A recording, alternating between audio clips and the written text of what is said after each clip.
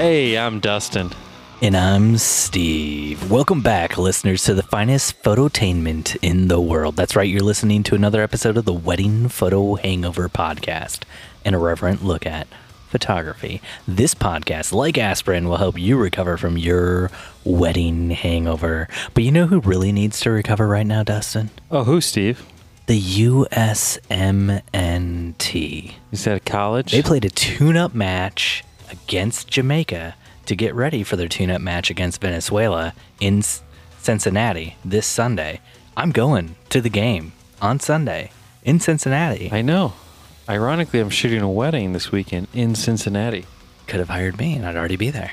Again, you never tell me your plans. Oh, man, I'm sorry. So the USMNT played against Jamaica. It's supposed to be like an easy game, you know, just to get them back in the groove, you know, of playing that football again, playing soccer again. And they lost to Jamaica. Jamaica's, man, they're taking on bobsleds. Now they're taking on football Americano. Unstoppable, those guys. Yeah, no, it was disheartening. I have no idea. I'm not optimistic about this game against Venezuela. It'll be fun though, Especially in Cincinnati. Cincinnati's a great city. Yeah, I suppose. Not too bad. It's not a shithole like Fort Wayne. Hey. Not too shabby. I was just told we are ranked top 5 safest cities in the country. Yeah, cities are always safe if nobody goes there. If everybody just stays in the suburbs surrounding the city and nobody goes downtown ever, it's going to be a safe city. All the criminals are like, not much to steal there. Yeah. We're going elsewhere with our business. Yeah, criminals are like any other entrepreneur out there. They are looking for places where they can make the most money. And it's not a city like Fort Wayne where hardly anybody goes. I've been in Fort Wayne with you on multiple occasions on like Friday nights, Saturday nights. And you feel so safe. Yeah, because there's just nobody in all of downtown Fort Wayne. Sunday afternoon in Fort Wayne, downtown. Oh, we close the city down on Sundays. Yeah, that's the kind of city it is. Fort Wayne is like a giant Chick-fil-A. It's a quaint little city. We just close it down. That's why I do all my engagement sessions on Sunday, because I'm a rebel. Dustin. Steven. You said we have a little bit of follow-up.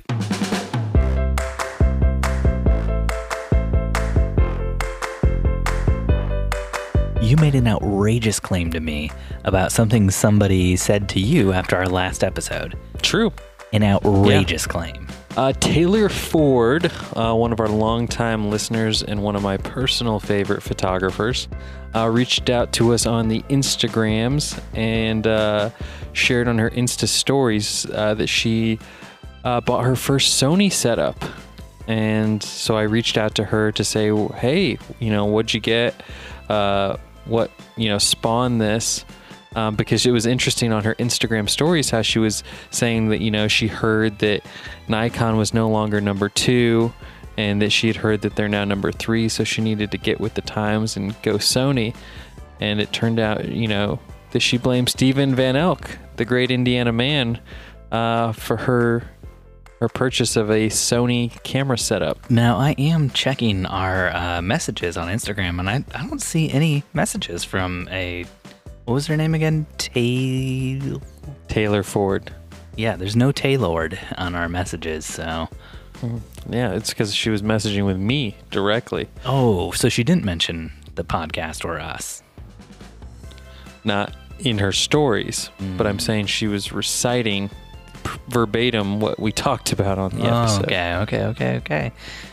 Reciting Unless verbatim. She just reads Petapixel. Yeah. What a lot of different news sources were reporting. Who does that? I mean, we're just one news source out of the many, many news sources. We're not a news source. No, Steve. Gosh. We are the precipice of breaking news from other news sources. Speaking of breaking news, I heard you have a new beer you want to talk about. Dustin tried a new beer from Taxman. Steve's got me on this Taxman kick, and now that the Fort Wayne liquor stores carry Taxman, I've been trying to try a new one every week, and I tried the new Taxman margarita style spinoff because, Steven, you know me. I'm a longtime lover of Mountain Dew. So when I see a beer in a green lemon lime can, I can't turn that down, You know, Steve. when you texted me the message, I just saw it like in my thumbnail, you know, in the notification. And I thought, oh, did Dustin just buy a Surge? And he's sending me a picture of his awesome Surge he just bought. But alas, it was not a Surge. Nope. No, it was a Taxman. What'd you think, bud? So, yeah, it was one of the most sour beers I've ever had. It's like, starts off, you're like, well, this isn't bad. And then the more you drink of it, you're like, I don't think I can drink much more of this. So, I don't like sour beers personally. The Taxman Margarita style spinoff is one of the better sour beers from my perspective, because it's not that sour. So, on the sour spectrum, Dustin, you were very much not in the like super sour camp. So it's surprising to me that you have such hatred for this beer, which is really quite tame. I wouldn't say hatred. I will finish the 4-pack in which I purchased, because I don't waste beer. But yeah, not my favorite from them. So after I finished that, I figured I would move on over to a Naturday. Dustin, do you know what that means? It's Naturdays for both of us, baby! Naturday! That's right. Jen was shooting a wedding. She was afraid there's going to be a lot of rain. She didn't know that they would have a lot of sunlight. So she thought, what can I do to combat this? So she went out and she bought a 6-pack of Natural Lights, you know? Yeah. Mm-hmm. Just in case. Luckily, the storm held off. She was able to get all the good shots that she needed of the sun and the sunset and everything. Didn't have to break open the natural light at the wedding to get all those photos she needed. So she brought one home for me out of the 6-pack. And she only drank, I think, one and left the rest with my brother-in-law. If that lets you know how much she loved these beers. I know how I feel about these beers, Steve. But how do you feel? So this is my first sip, Dustin. First sip right now. Oh, wow. This is the inaugural sip. Inaugural sip. Feeling pretty presidential over here. Lube up those lips. Is that good? There you go. As for our That's ASMR perfect. listeners. Have you had a good palate cleanser before this? You know, let me get a little bit of water. Mm-hmm. There we go. I think I got all the vodka and triple sec out of my mouth. I think I'm good now. Perfect. Now sprinkle some peppercorn in there. His eyes are saying a lot, folks. His eyes are saying, ooh, that is tasty. I think I would marinate a steak in that. I might name my next born child after this beer. It's that good, ladies and gentlemen. You would marinate a steak in a fruit drink, Dustin. Maybe a chicken? Stephen. Okay, this is a little better. This is not good. This is really bad. What is this? The Naturdays, it's a strawberry lemonade and drinking beer. And I would say it's mostly strawberry lemonade, very little drinking beer, which is probably for the best, in all honesty. So, in typical Stephen and Dustin fashion, I loved this beer. I thought this beer was delicious. It just doesn't even taste like beer. It tastes closer to the raspberry lemonade mixed with vodka and triple sec I was drinking earlier. Like I said, it tastes delicious. If you've ever been to like a McAllister's and you've gotten like one of their big lemonades or sweet teas or something, it sort of resembles that sweet tastiness. So I can see why people are gravitating towards this. Like at a, outdoor barbecue setting, you're out on the boat, you want something sweet and delicious. You didn't pack the coolest cooler, so you can't blend those fruity, frothy drinks. So you grab yourself a Naturday. I would much rather. I would much prefer the margarita style spinoff from Taxman that you were drinking. That is a much better beer than this. This is a piece of crap. It tastes more like strawberry lemonade than it does like beer, which is a huge negative as far as I'm concerned. I like the taste of beer. The question I ask is, who doesn't like strawberry lemonade? I like strawberry lemonade. I don't like strawberry lemonade with a hint of beer. It's not a good taste. The two flavors don't mix. I feel like they blend fantastically. Ugh, yuck. You got to finish it though, man. Yeah, no, I'm gonna finish it. I finish all my beers. Let's move on to some topics. Dustin, Steven. it was not Natter Day all week for everybody else, though. You know, like it was for you and me, apparently.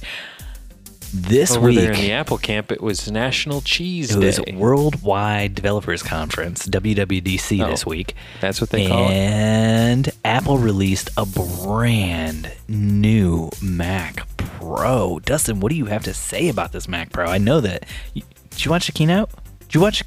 I didn't watch the keynote, Steven, but I did check out all the happenings, the comings, the goings of the announcement. But yeah, I'm excited to pick up one of these MacBook Pros or Mac Pros for all my Havardis and my Swisses.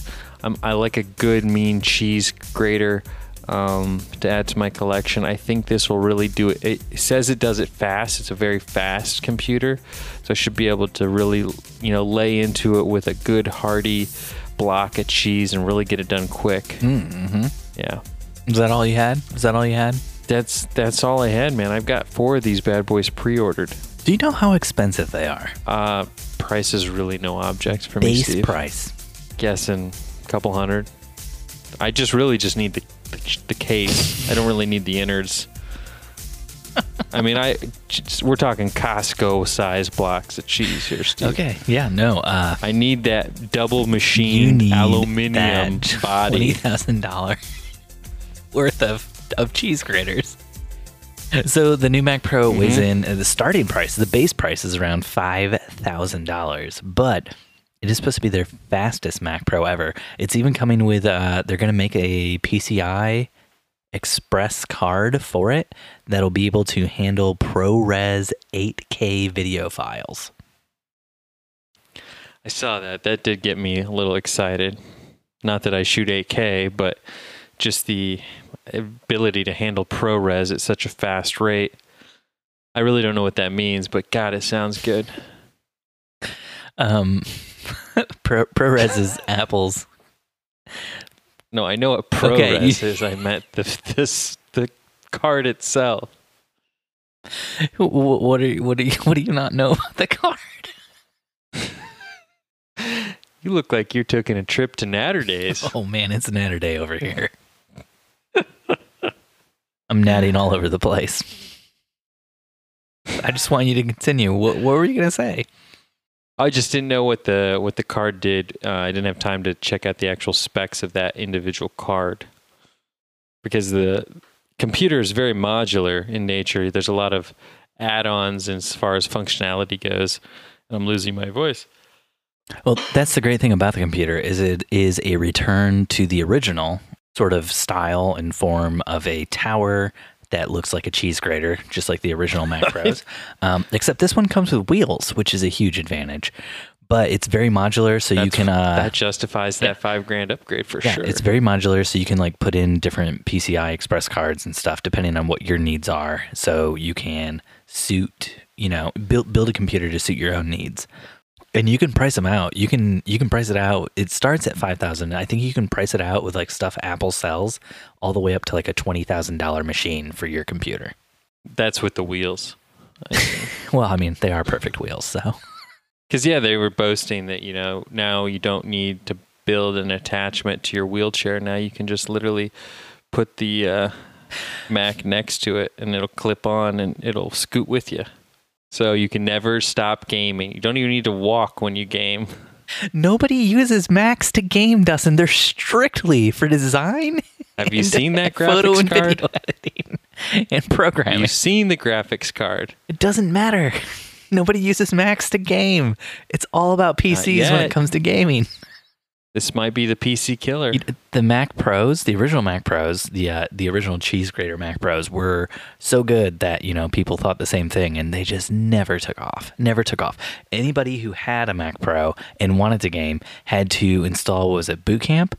So they could boot into Windows and play games on their Mac Pro via Windows. And even then it wasn't a great experience. But it could be. No, it couldn't be. So... I'm excited about this, and you want to know why I'm excited? Dustin, I always want to know. I always want to know why, Steve. You are excited. my theory. I have a theory, Dustin. Dustin, are you familiar with Patrick Rothfuss? I can't say that I am, Steve. Damn. Can't say Are that you I am. familiar with the Kingkiller Chronicles? Nope. So Patrick Rothfuss, he's an author. He wrote a series of books, the Kingkiller Chronicles. It's supposed to be a trilogy, and he's released 2 books so far. The first book was released in 2007. 1 year after the first Mac Pro was released. That was released in 2006. And I'm going to explain why this is important to you. Don't worry. So, first book comes out, Name of the Wind. Amazing book, really great. Don't read it if you are, maybe I would say, a woman or into feminism at all. But you loved it's basically male characters who do everything, and none of the female characters have much say or much to do. So I would say it's not the greatest book in terms of representation, but it's a very well written book. It's very interesting. Anyway, he writes the first one, 2007, a year after the Mac Pro comes out. Then he's working on the second book called The Wise Man's Fear. That book doesn't come out until 2011, a year before the Mac Pro trash can, 2 years before the Mac Pro trash can comes out. So he's set a precedent. It's going to be like 4 years between, each book, right? So now he has a third book that's supposed to be coming out, but it hasn't come out yet. It should have been released in 2015 based on his precedent. But yes, Dustin, here is what happened. Between 2007 and 2011, people asked him what was taking so long to write the second book, The Wise Man's Fear. And Patrick Rothfuss said in an interview, writing the follow-up novel to his first novel was like masturbating with a cheese grater. To which I submit, he hasn't been able to put out that third book because they took away the cheese grater Mac Pros. He can't write anymore. He can't, that's his process apparently, is masturbating with that cheese grater. That's how he writes. He hasn't been able to write because they put out that smooth, trash can thing. So he just can't get the work done. Now it's 2019. We got a cheese grater coming back, a cheese grater Mac. That means the third and final book in the Kingkiller Chronicles should be coming out very soon. This is my theory. He had a lot of fans send him cheese graters and large tubs of like industrial lubrication. I tried to with little like notes that say "You can do it." All right, Dustin. Let's move on. No, you didn't answer the question though, Steve. And the question at hand, our listeners want to know is: Steven Van Elk going to replace the cheese grater on his desk that does not even work, that's simply there as a paperweight into time to remember and to cherish what once was an amazing machine? Will Steven Van Elk replace his Mac Pro for the improved cheese grater upgrade? No way, it's too expensive. I can't afford that crap. Steve, you're worth it, man. My Mac Pro I only have because when I owned my own video production company, we bought another video production company that was going out of business, and we acquired several of their Mac Pros. And we didn't have any need for them at the time, so I bought mine from my business partner because, it was just collecting dust otherwise, and I wanted to have a Mac Pro at home. So that's that story, and unless I find a sweet-ass deal like that again, it's not going to happen. I think it could. I really think it could, Steven. There's always a possibility. Dustin, do you want to buy a Mac Pro and then shut down Big Burrito Creative and then sell it to me? Yes, that is exactly what I want to do. That would be awesome. I would love it if you did that.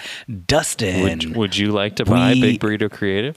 No. I was looking around on the internet and I saw on Quora, I believe it's called, there was somebody asking the question.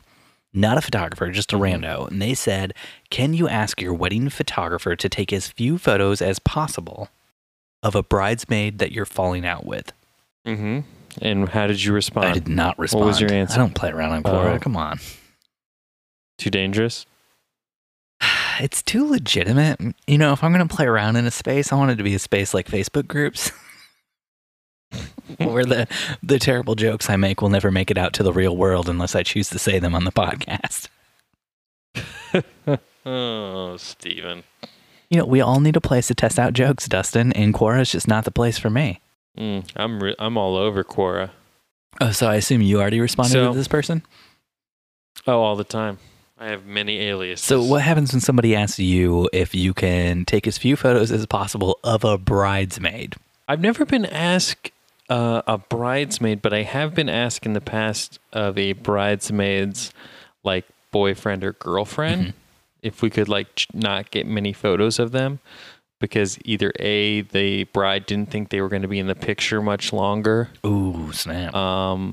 Recently, I had a bride ask me not to get photos of the dad's girlfriend because she wasn't, she was still married and didn't want her husband to see that she was at a wedding with another man because they were like just starting the divorce or something like that.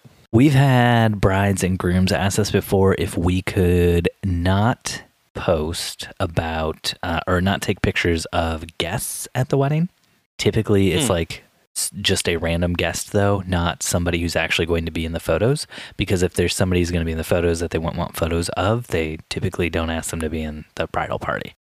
So it's happened a few times. And every time it happens, Jen and I's first response is always witness protection system. And it's like, no, because if he was, he wouldn't be here hanging out with his family at a wedding.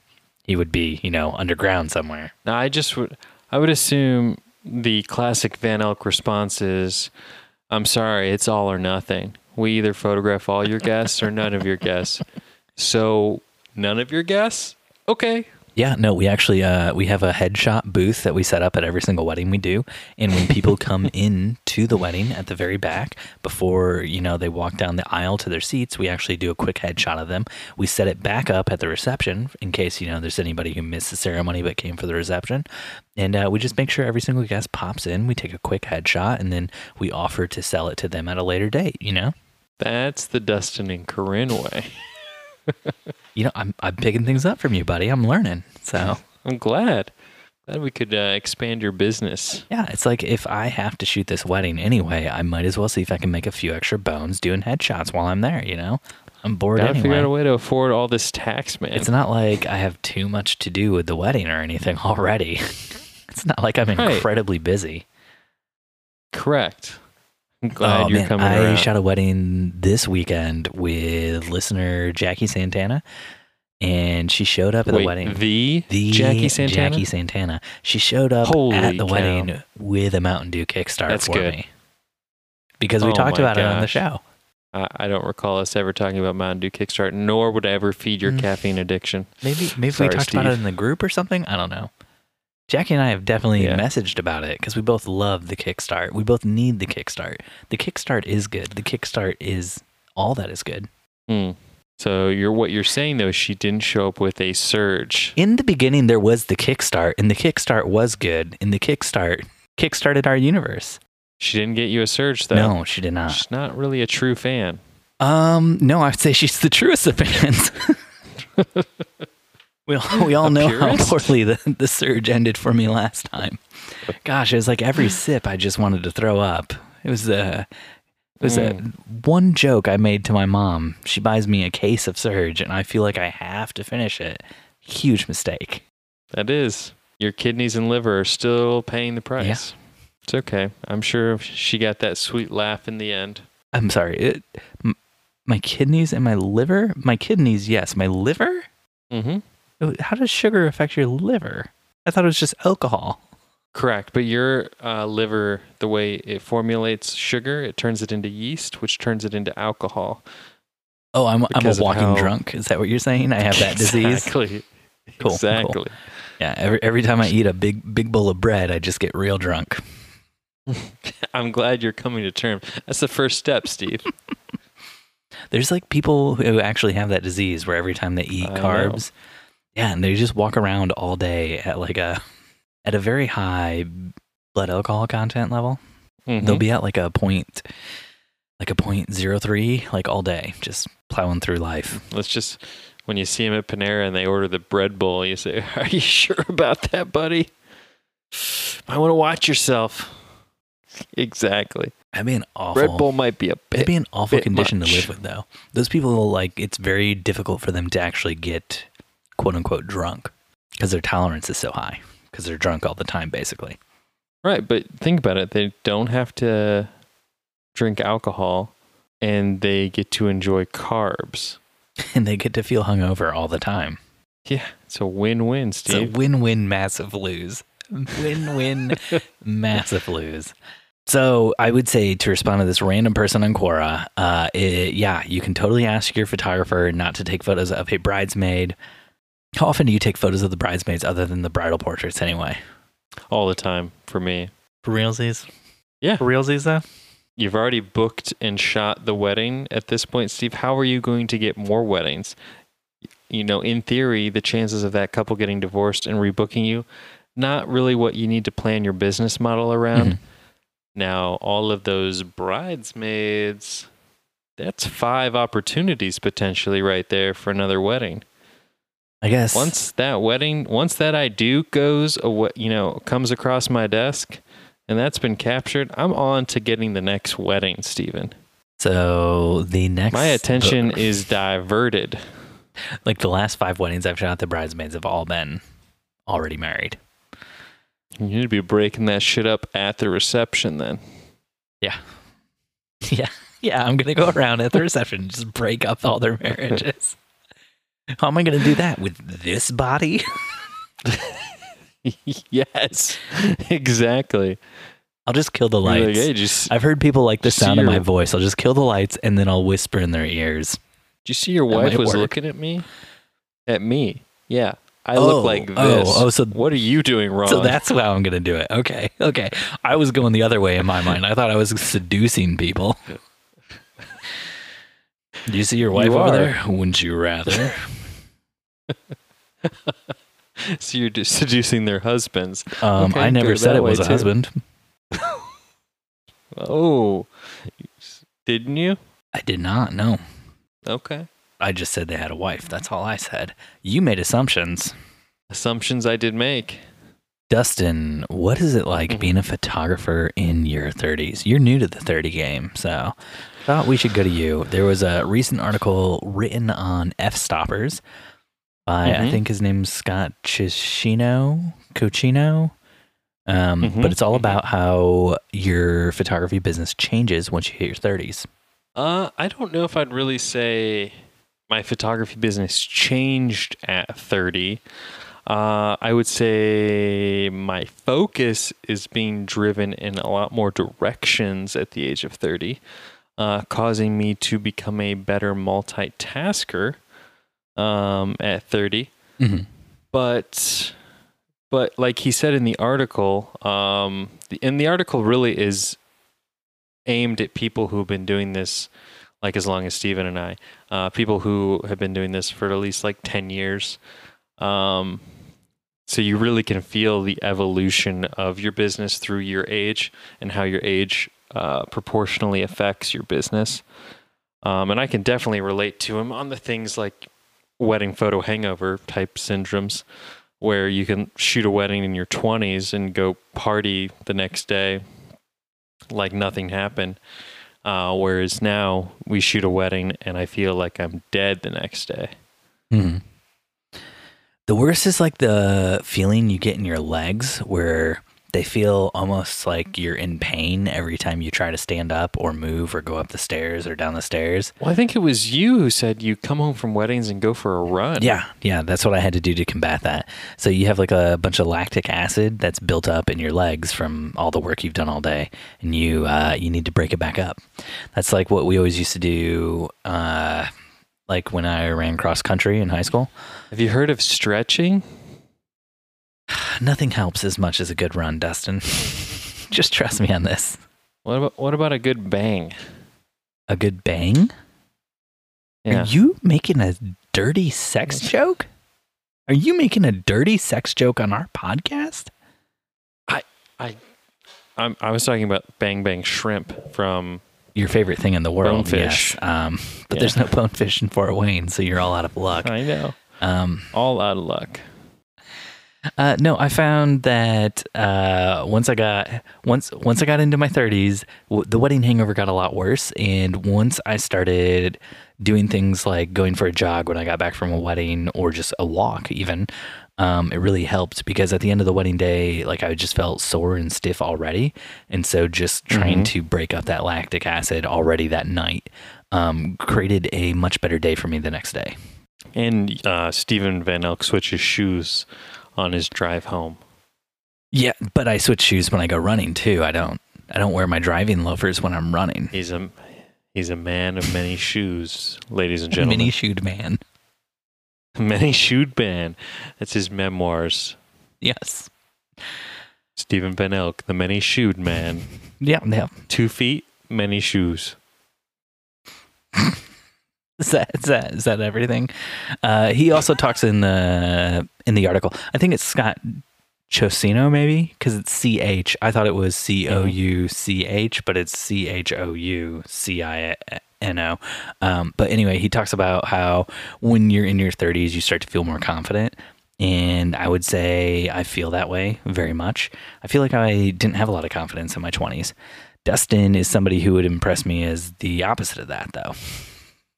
I feel like Dustin's losing confidence every single podcast we do with each other. I'm just eroding it away from him slowly.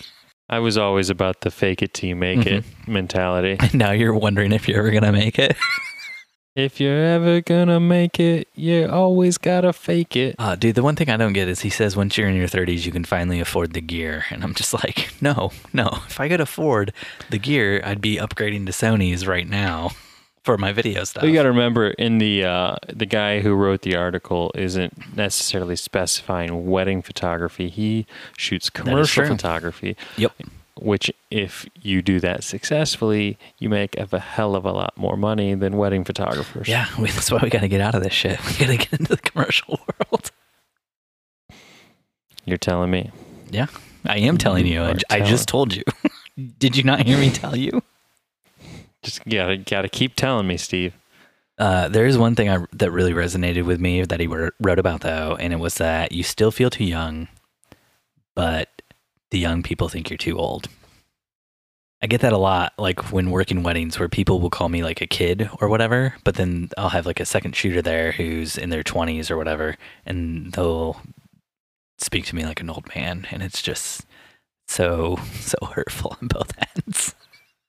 I know you don't like it when it's hurtful on both ends, but I met with a bride yesterday, bride and groom, and I really was feeling my age at this meeting, but something came up. I can't remember what we were talking about, but somehow they made a reference, and I was like, oh, it's kind of like Minority Report. And then I jokingly said, oh, you guys probably are too young. You don't even know what that movie was. Thinking, who the heck would not know the movie Minority Report? And they were like, no, we're the same age as you, and we still don't know what that movie is. No, they were like sophomores in college, and they were like, no, we don't know what Minority Report is. Don't lie. She said that, and he was like, ever since I was a young boy, I dreamed of being a precog. For real, Dustin, for real, I just got to let you know, I see in your future, 3 days from now, you get hit by a car. And we're just taking this meeting with you to make you feel good, but... Are you driving the car? Damn, Dustin, how'd you know that? Can't predict the future, Steve, if you're the one creating it. Just saying. Just saying. I love that movie. Why? So many moral dilemmas in that movie. Just one moral dilemma. Is it okay to arrest somebody for committing a crime they haven't committed yet? That's the only moral dilemma. That's it, right there. Yeah. One dilemma, though, is whether or not you like Tom Cruise. The answer to that is a resounding yes from everyone in the world. So, second moral dilemma, how does his height not affect his acting? There is that scene where he's at the wall computers And he's like, "Oh, I gotta get that picture up there at the top and drag it down. Just everybody, just look away." And then he spends like 5 minutes just jumping up, trying to grab the picture at the top with his hand so he can drag it down with their future computers. And it's very pathetic and kind of weird. And I was kind of like, why did they leave that in the movie? Was it just to embarrass Tom Cruise because he's so short? Because like a normal like 6 foot man like myself could have just easily just reached up, grabbed that picture, dragged it down for the scene. You know, just easy, real normal sort of stuff. Or just slid him onto a Tom Cruise box. Yeah, you know, could have put him right up on one of those Tom Cruise boxes, and he could have got it really easy. But no, they made the choice in the script that they wanted him to jump and miss several times in a row.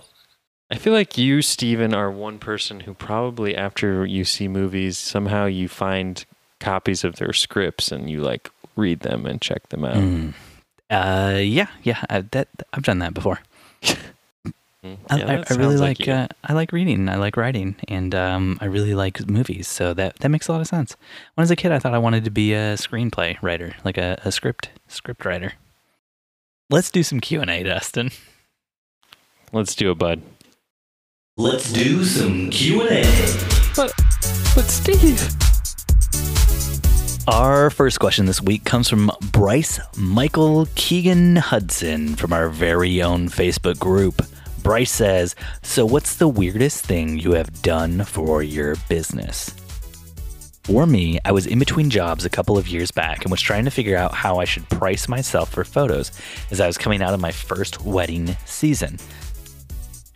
Since I had some time and was curious, I decided to generate analytics on the average prices that local photographers charge and categorize them by style, location, and perceived quality.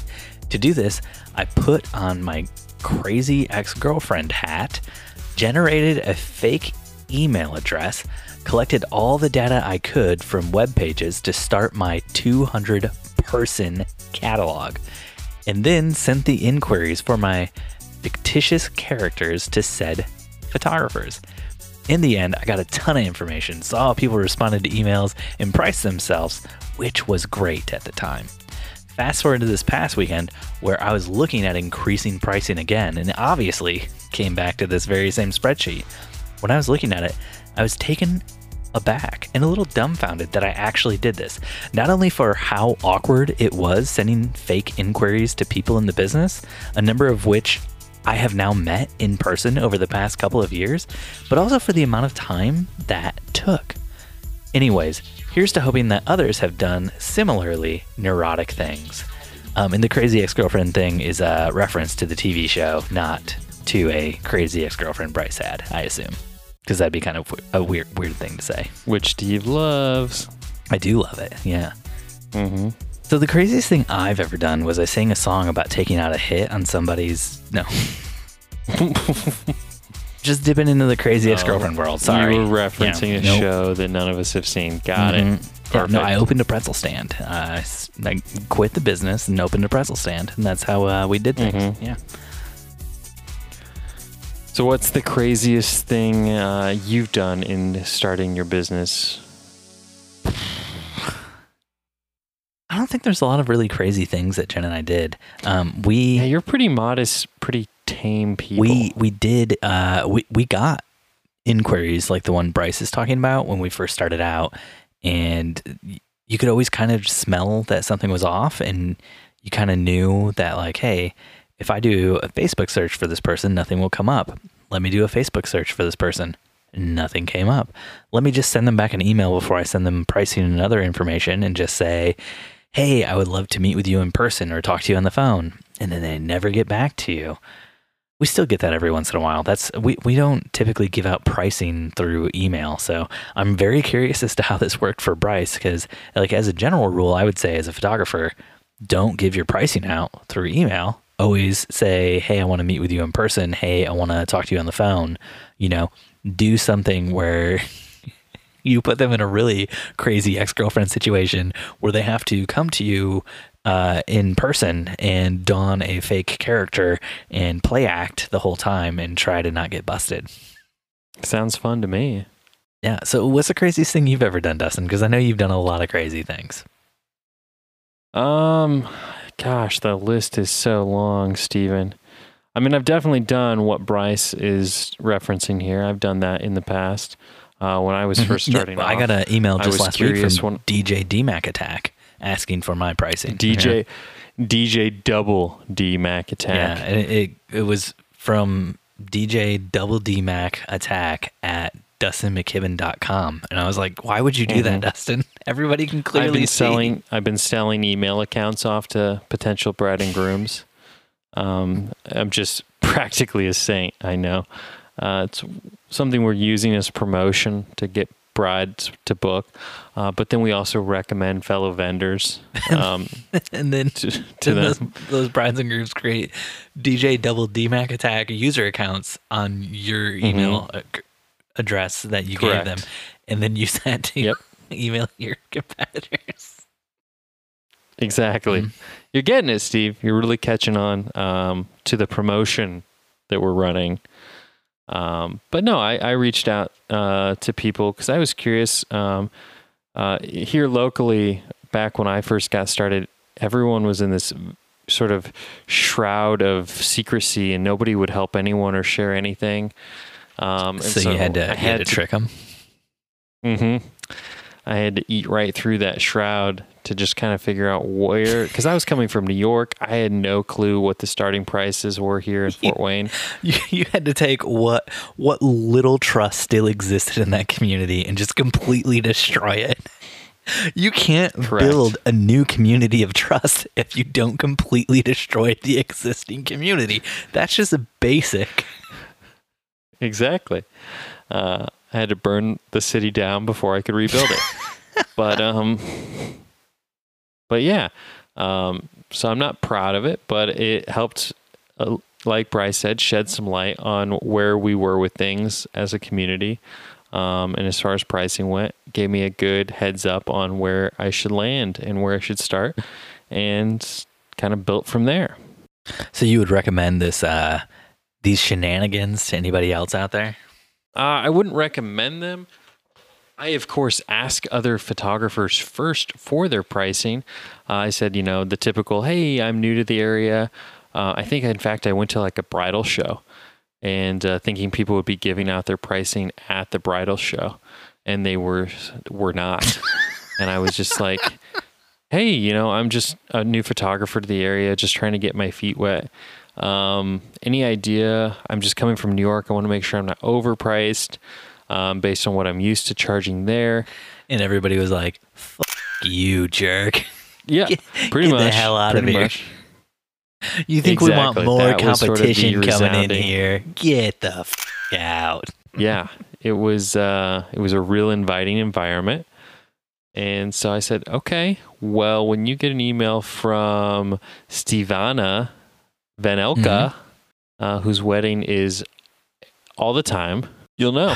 So you'll know. So I would say that just about the craziest thing Jen and I probably ever did was when we were getting started, we found out that there was a photographer who had done all this work to find out what everybody had done and pricing wise and everything. His name was Dustin, and he kept it in a super secret location locked underground.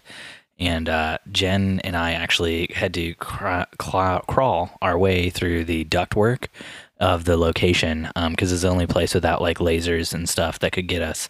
And then Jen actually had to lower me down, which was weird because I weigh a lot more than her, so you'd think we'd go the other way, but she actually lowered me down. A lot of people think you guys would go the other way, but she actually had to lower me down. And then there was like a pressure sensitive floor underneath, and I had to hang from the ceiling vent, and we had to like shut off the motion sensors and everything in the room. I only had about 30 seconds to get in and get out, and I had to type in the password. This is the longest sex metaphor I've ever heard. Steal all the information before getting out of there. Yeah. So to summarize, you went down on Jennifer, and you had 30 seconds on a pressure sensitive floor button area that you needed to get the job done, and you got it done, buddy. You know, if you saw Mission Impossible, you might think that would be like really tough, but because I'm so much taller than Tom Cruise, it's pretty easy for me. Yep. You know, that was his real problem Real in that good. scene. He just wasn't tall enough. Wasn't enough hair gel, is what I was told. Sky Simone from our very own Facebook group says, I have a question, and it's a genuine question. If your second shooter took 2,400 images and at least half were out of focus and another quarter were oddly composed, what would you think or say? This person doesn't take well to critique at the best of times. Well, I don't know what I would think or say because I've never been in this situation. But as somebody who's put somebody else in this situation, I would say a response I've seen a lot is like you then ask the person to start a podcast with you and then complain about it on the podcast over and over and over again. Yeah, I think that's typically, a lot of stuff like Steve screwed up the audio. I can't believe I hired Steve to do the audio and he screwed up the audio. Steve's real bad at the audio. I'm just going through like the last 5 episodes. Those are just some things I heard. Steve, you sound like you're sort of self-conscious about some sort of audio. I don't know, man. It's just something that I feel like I've been hearing a lot. If only you had taken that test at Ball State to get that certification. Damn you. You could have been an audio wizard. Yeah, if you were running a system that was hooked into a Pro Tools computer, I could have helped you out. A Pro Tools computer that was running a copy of Pro Tools that was made and used 10 years ago. I would have been aces for you. Someday we'll get there, Steven. So, Dustin, how would you submit a critique? It's pretty easy. Sky Simone from our very own Facebook group. I would simply ask them for my money back first and foremost. You never asked me for the money back. It's because I love you too much, Steven. Because I knew when I hired you, I was really just paying for you to come to Fort Wayne. You're too kind. The cost of the ticket, the golden ticket. Hasn't hired me to come back to Fort Wayne since. Sky Simone, if your second shooter took 2,400 images, my question to you is, why did you hire this person? I'm sorry, what? Why did she hire this person? Did they come recommended? What was the criteria? Were you just looking for somebody who had a camera? Oh, I mean, that's a good point. Was maybe part of the requirements of when Sky was looking for a second shooter, did she say you have to take over 2,399 photos while you're second shooting with me? Like, shit, I don't normally take that many when I second shoot. Here's the bathroom, here's a selfie, here's the groom, and focus, not important. She didn't specify to me when hiring me that I needed 2,400 photos that were in focus, just that I needed to take 2,400 images. Mm-hmm. So Jen and I kind of ran the gamut this weekend because we had 4 shoots going on the same day. And how did you not open with that? Because I don't like to talk about our personal stuff, man. Come on. It's not personal. It's business. It's our personal business. 4 weddings in 1 weekend is kind of a big deal. One day. How is your butthole feeling? Oh, chief. Yeah, 4 events in 1 day. Technically, it was 3 events, but we were doing photo and video at one of the events, so we had 2 teams there. That counts as 4. Yeah. So we had a pretty wide range as far as second shooters went. We had one second shooter who shot over 3,000 photos, had another one who shot a little over 2,300, and then another one who only shot 900. And I gotta say, going through all their photos, they all did a great job. So I'm not worried about the one who shot 900 or the one who shot 3,000. It's pretty easy to go through. So Colleen was a breeze, and all of them were shooting stuff that was in focus though. So I don't mind somebody shooting 3,000 photos because culling can be really easy with that. Because a lot of times if somebody's shooting that much, they're shooting 3 to 5 photos every single pose somebody's in. They're real quick snapping because they want to make sure they get a good one where the person's not blinking or whatever, which I understand. So culling through that's really easy. I just take the first one that looks good, ignore the next 4, to get to the next pose or whatever. So culling through is a breeze, but it took me as long to cull the second shooter's photos who did the 3000 as it took me to do the second shooter who did the 900.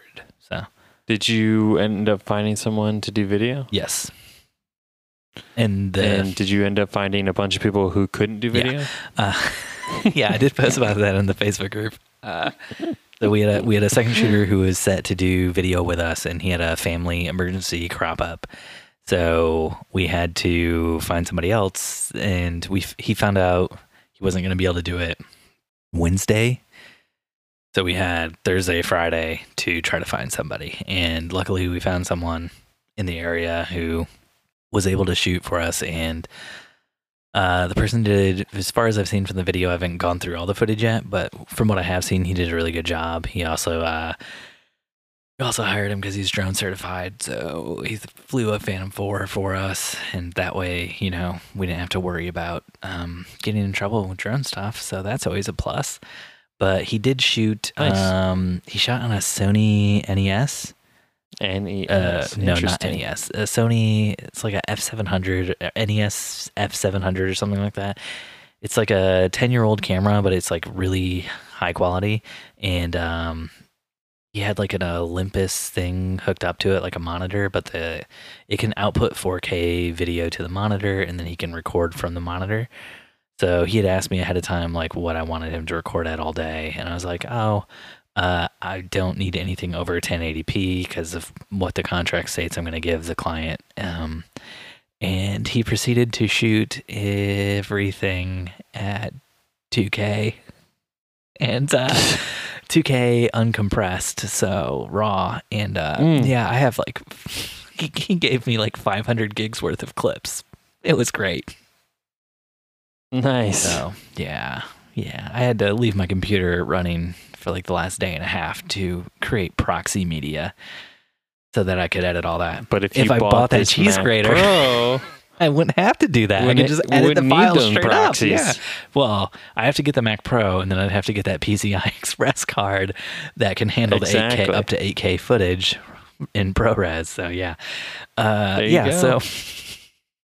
So that's going to be interesting and fun to go through. I'm planning on getting my edit started tomorrow, but I just finished doing a bunch of work for the photo weddings that we shot. So it's been a very busy week for me. I can imagine. You guys do a pretty fast turnaround time. Oh, so yeah, all 3 of the events in 1 week. All 3 of the weddings that we did photo for are already edited, and Jen is currently, well, not currently because then we won't be able to Skype, but she's already exported one of them. The other 2 are exporting right now, and then she's uploading them to Pass after we're done here. You guys are so flipping fast. Yeah. Well, I mean, do you ever get a bride who's like, "Do you really do any work on these photos because you're so fast?" No, we've never had a bride say that. So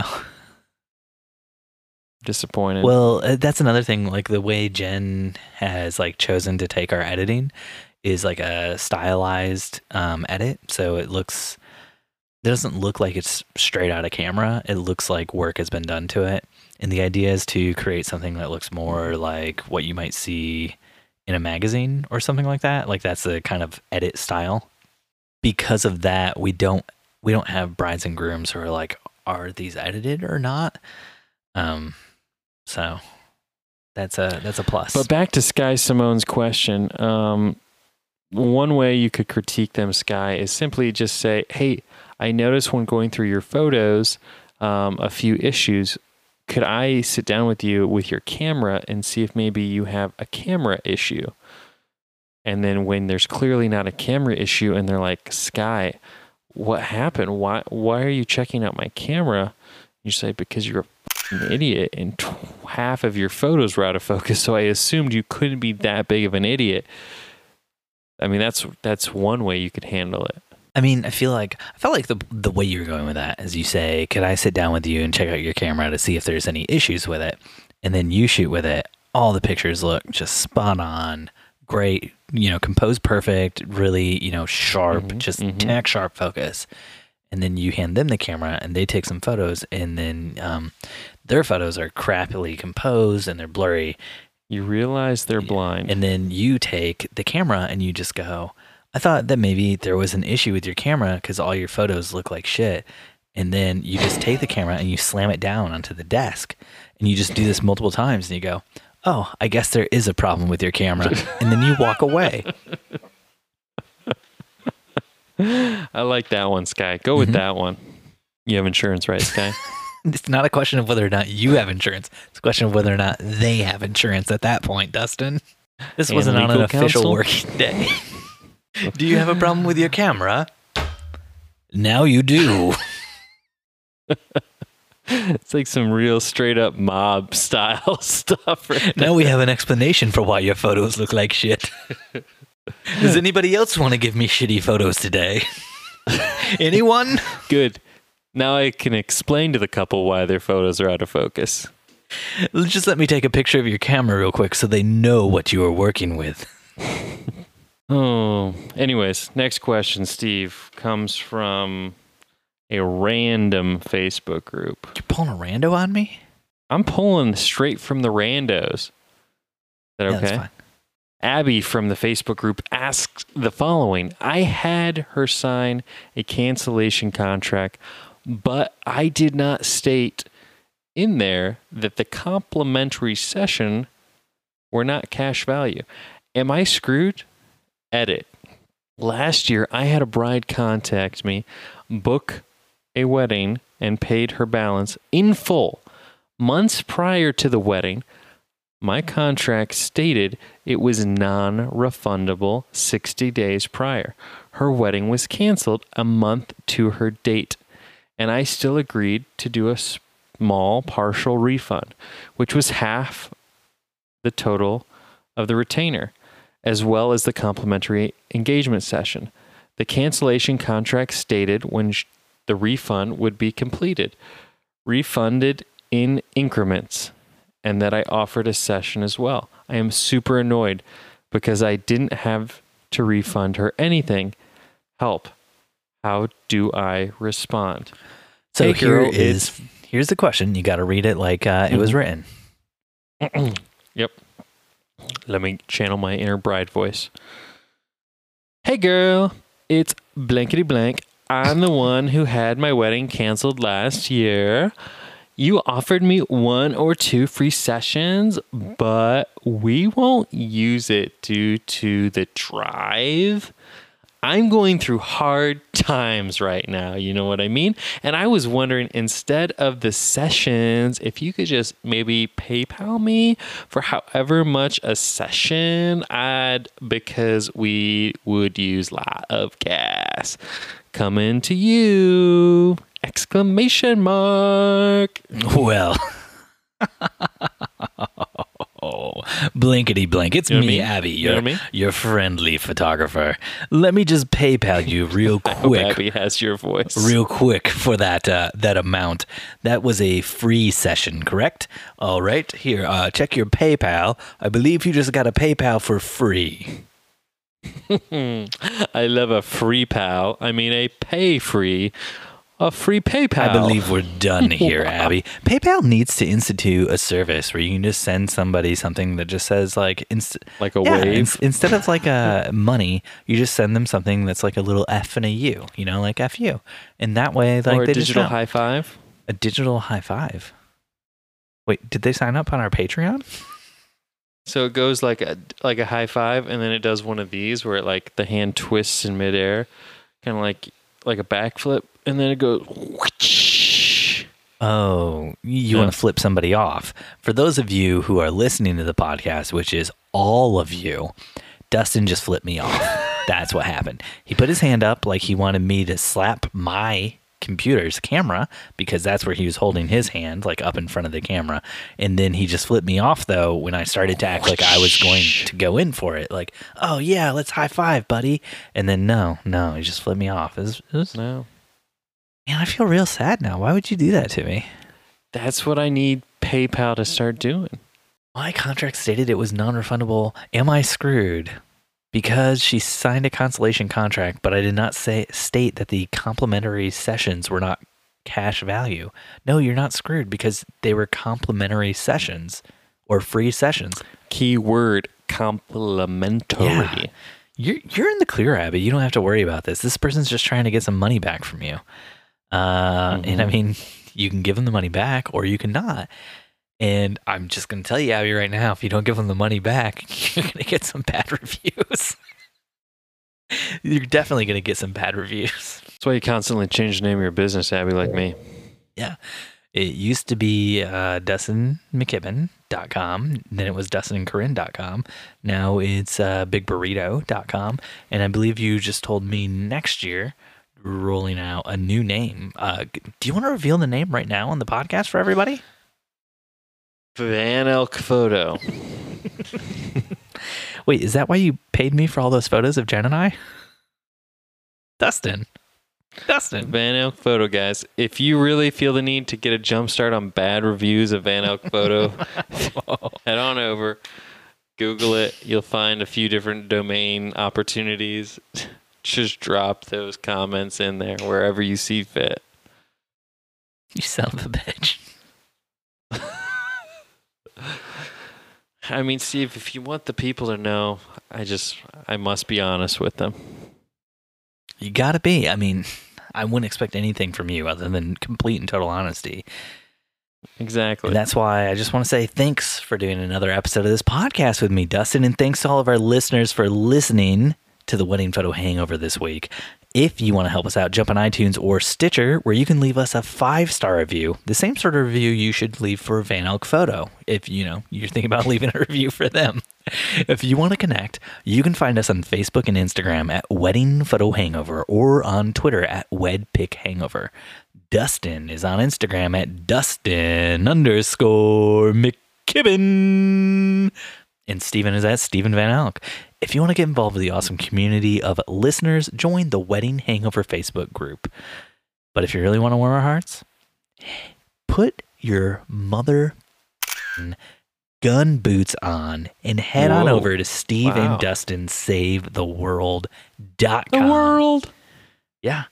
Put your world-saving sunglasses on. You can sign up to support us there on Patreon. What's funny, though, Steve, people don't even know what that reference means unless they go over there and check it out. You can sign up to support us for as little as $1 a month, where you still won't get the reference. If you sign up for $5 a month, though, you'll get all the bonus content, and then you'll understand that good reference I made. And the reference, my friends, is worth it all on its own.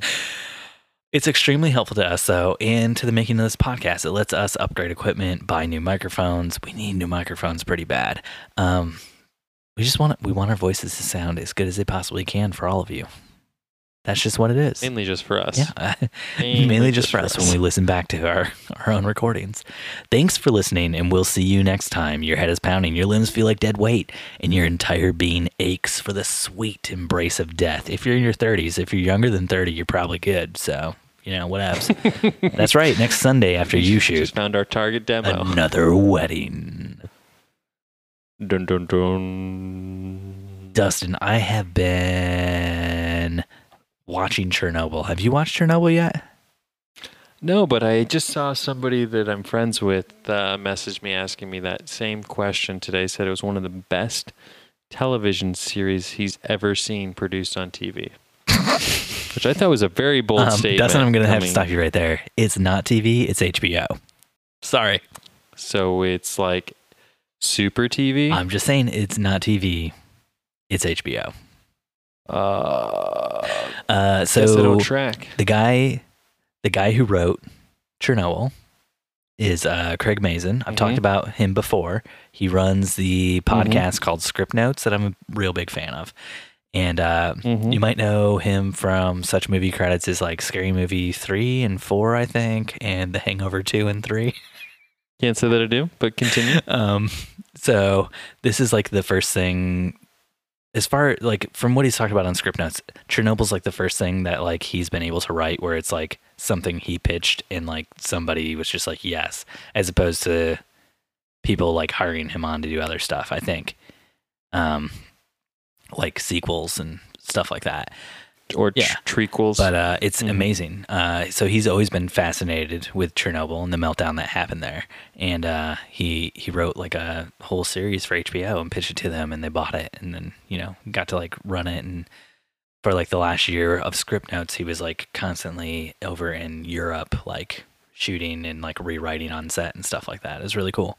But this last week on Script Notes, he gave a talk about how to write movies. Well, not just movies, but like just how to write a story in general. And it's like a talk he's given several times at, I think, the South by Southwest Film Festival. And it was just like super, super interesting to hear. He's an incredibly smart person. So it's one of my favorite podcasts just because him and his podcast co-host, John August, the guy who wrote Big Fish and a bunch of other stuff with Tim Burton, and stuff without Tim Burton too. But they just talk about like the art of writing and what really goes into it and stuff like that. And it's probably the most interesting, one of the most interesting podcasts out there, I would say. Other than our podcast, Dustin. Is that better? I saw you yawning over there. Yeah. I've been watching Day taking Lucifer. a toll on you. You've been watching Lucifer? How's that? It's I keep seeing beers. it recommended in Netflix. I know. I feel like Netflix keeps throwing it in my face that I was like, I might as well finally give in to Satan. You're like, Satan, I know I've told you many times before to get behind me, but get in front of me now and get on my TV screen. I got my peepers wide open, and I want to see what happens when you open a dance club. Well, I had started watching it when it first came on TV, and I said, I can't, as a religious scholar, I can't watch this. Because It conflicts too much just- with what I know of the Lucifer from the Bible. Me, Well, no, Dustin, it's just, the religious if scholar. if there was ever a Satan out there, and he was like trying to figure out a way to, I don't even know what word I'm looking for, but like kind of make people not hate him as much or not vilify him as much, and soften people to his viewpoints. Why would he not just make a TV show about him as the sexy good guy? Or, counterpoint, why would he not just make a Bible that says you're not allowed to eat shrimp, you're not allowed to sit in a seat that a woman who's on her time of the month has sat in, you're not allowed to be in love with somebody of the same sex as you. Like maybe he could have just written that Bible, and then that would have turned people against God. I feel like that one would have been a much easier way to get it done than maybe producing a TV show in the years. No, TV show much 2000s. easier these days. These days, you're talking time travel. Which is a little bit more complicated. But yeah, so I was kind of morally opposed to the show, but Netflix has a way of breaking down our moral ambitions. So yeah, I'm watching it. I'm on season 2. I gave in. I said no. I said no to Buffy the Vampire Slayer. I said no to Angel. I said no to Supernatural and to Reaper. But I've given in now, and I'm watching Lucifer. Or what's Reaper? That's the one about the Grim Reaper's son who was alive on Earth or something like that. I don't think I've ever heard of that one. I heard of the other ones. I've watched all those, but not Reaper. You've watched all the other ones. Good. Of course. Steve, I'm a child of the 80s. Sarah Michelle Gellar, yes, please. Were you even born in the 80s? Yeah. Look at this hair. Zach Morris written all over it. I think you're confusing the 80s with the 90s. I was born in the 80s, but I grew up in the 90s. So you're a child of the 90s then, right? Just 90s say I kid, was saved right? by the bell. I was the French Prince of Bel-Air, not the Fresh Prince, the French Prince. I'm sorry, you're going to have to explain that one to me. And save that for another day. Maybe the Patreon. Okay. The Patreon. All right. Does this stuff even make it in the show anymore, or is this only for the extended version? It makes it in the show. It's all in the show. Because when you're here, Family. Just like Dustin says at the end of every single episode, because family matters, Steve Urkel. Oh, well played, sir. Did I do that? Well played. I just need some breadsticks now, though. You're making me want some breadsticks. All right, let's say goodbye. Bye. Bye, Steven.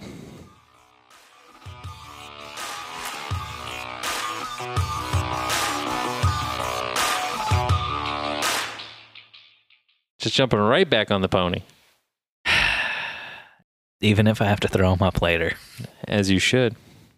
Wedding Photo Hangover was edited this week by Steve Van Elk of Bespoke Tone. Go to Bespoke Tone for all of your photo, video, and audio editing needs.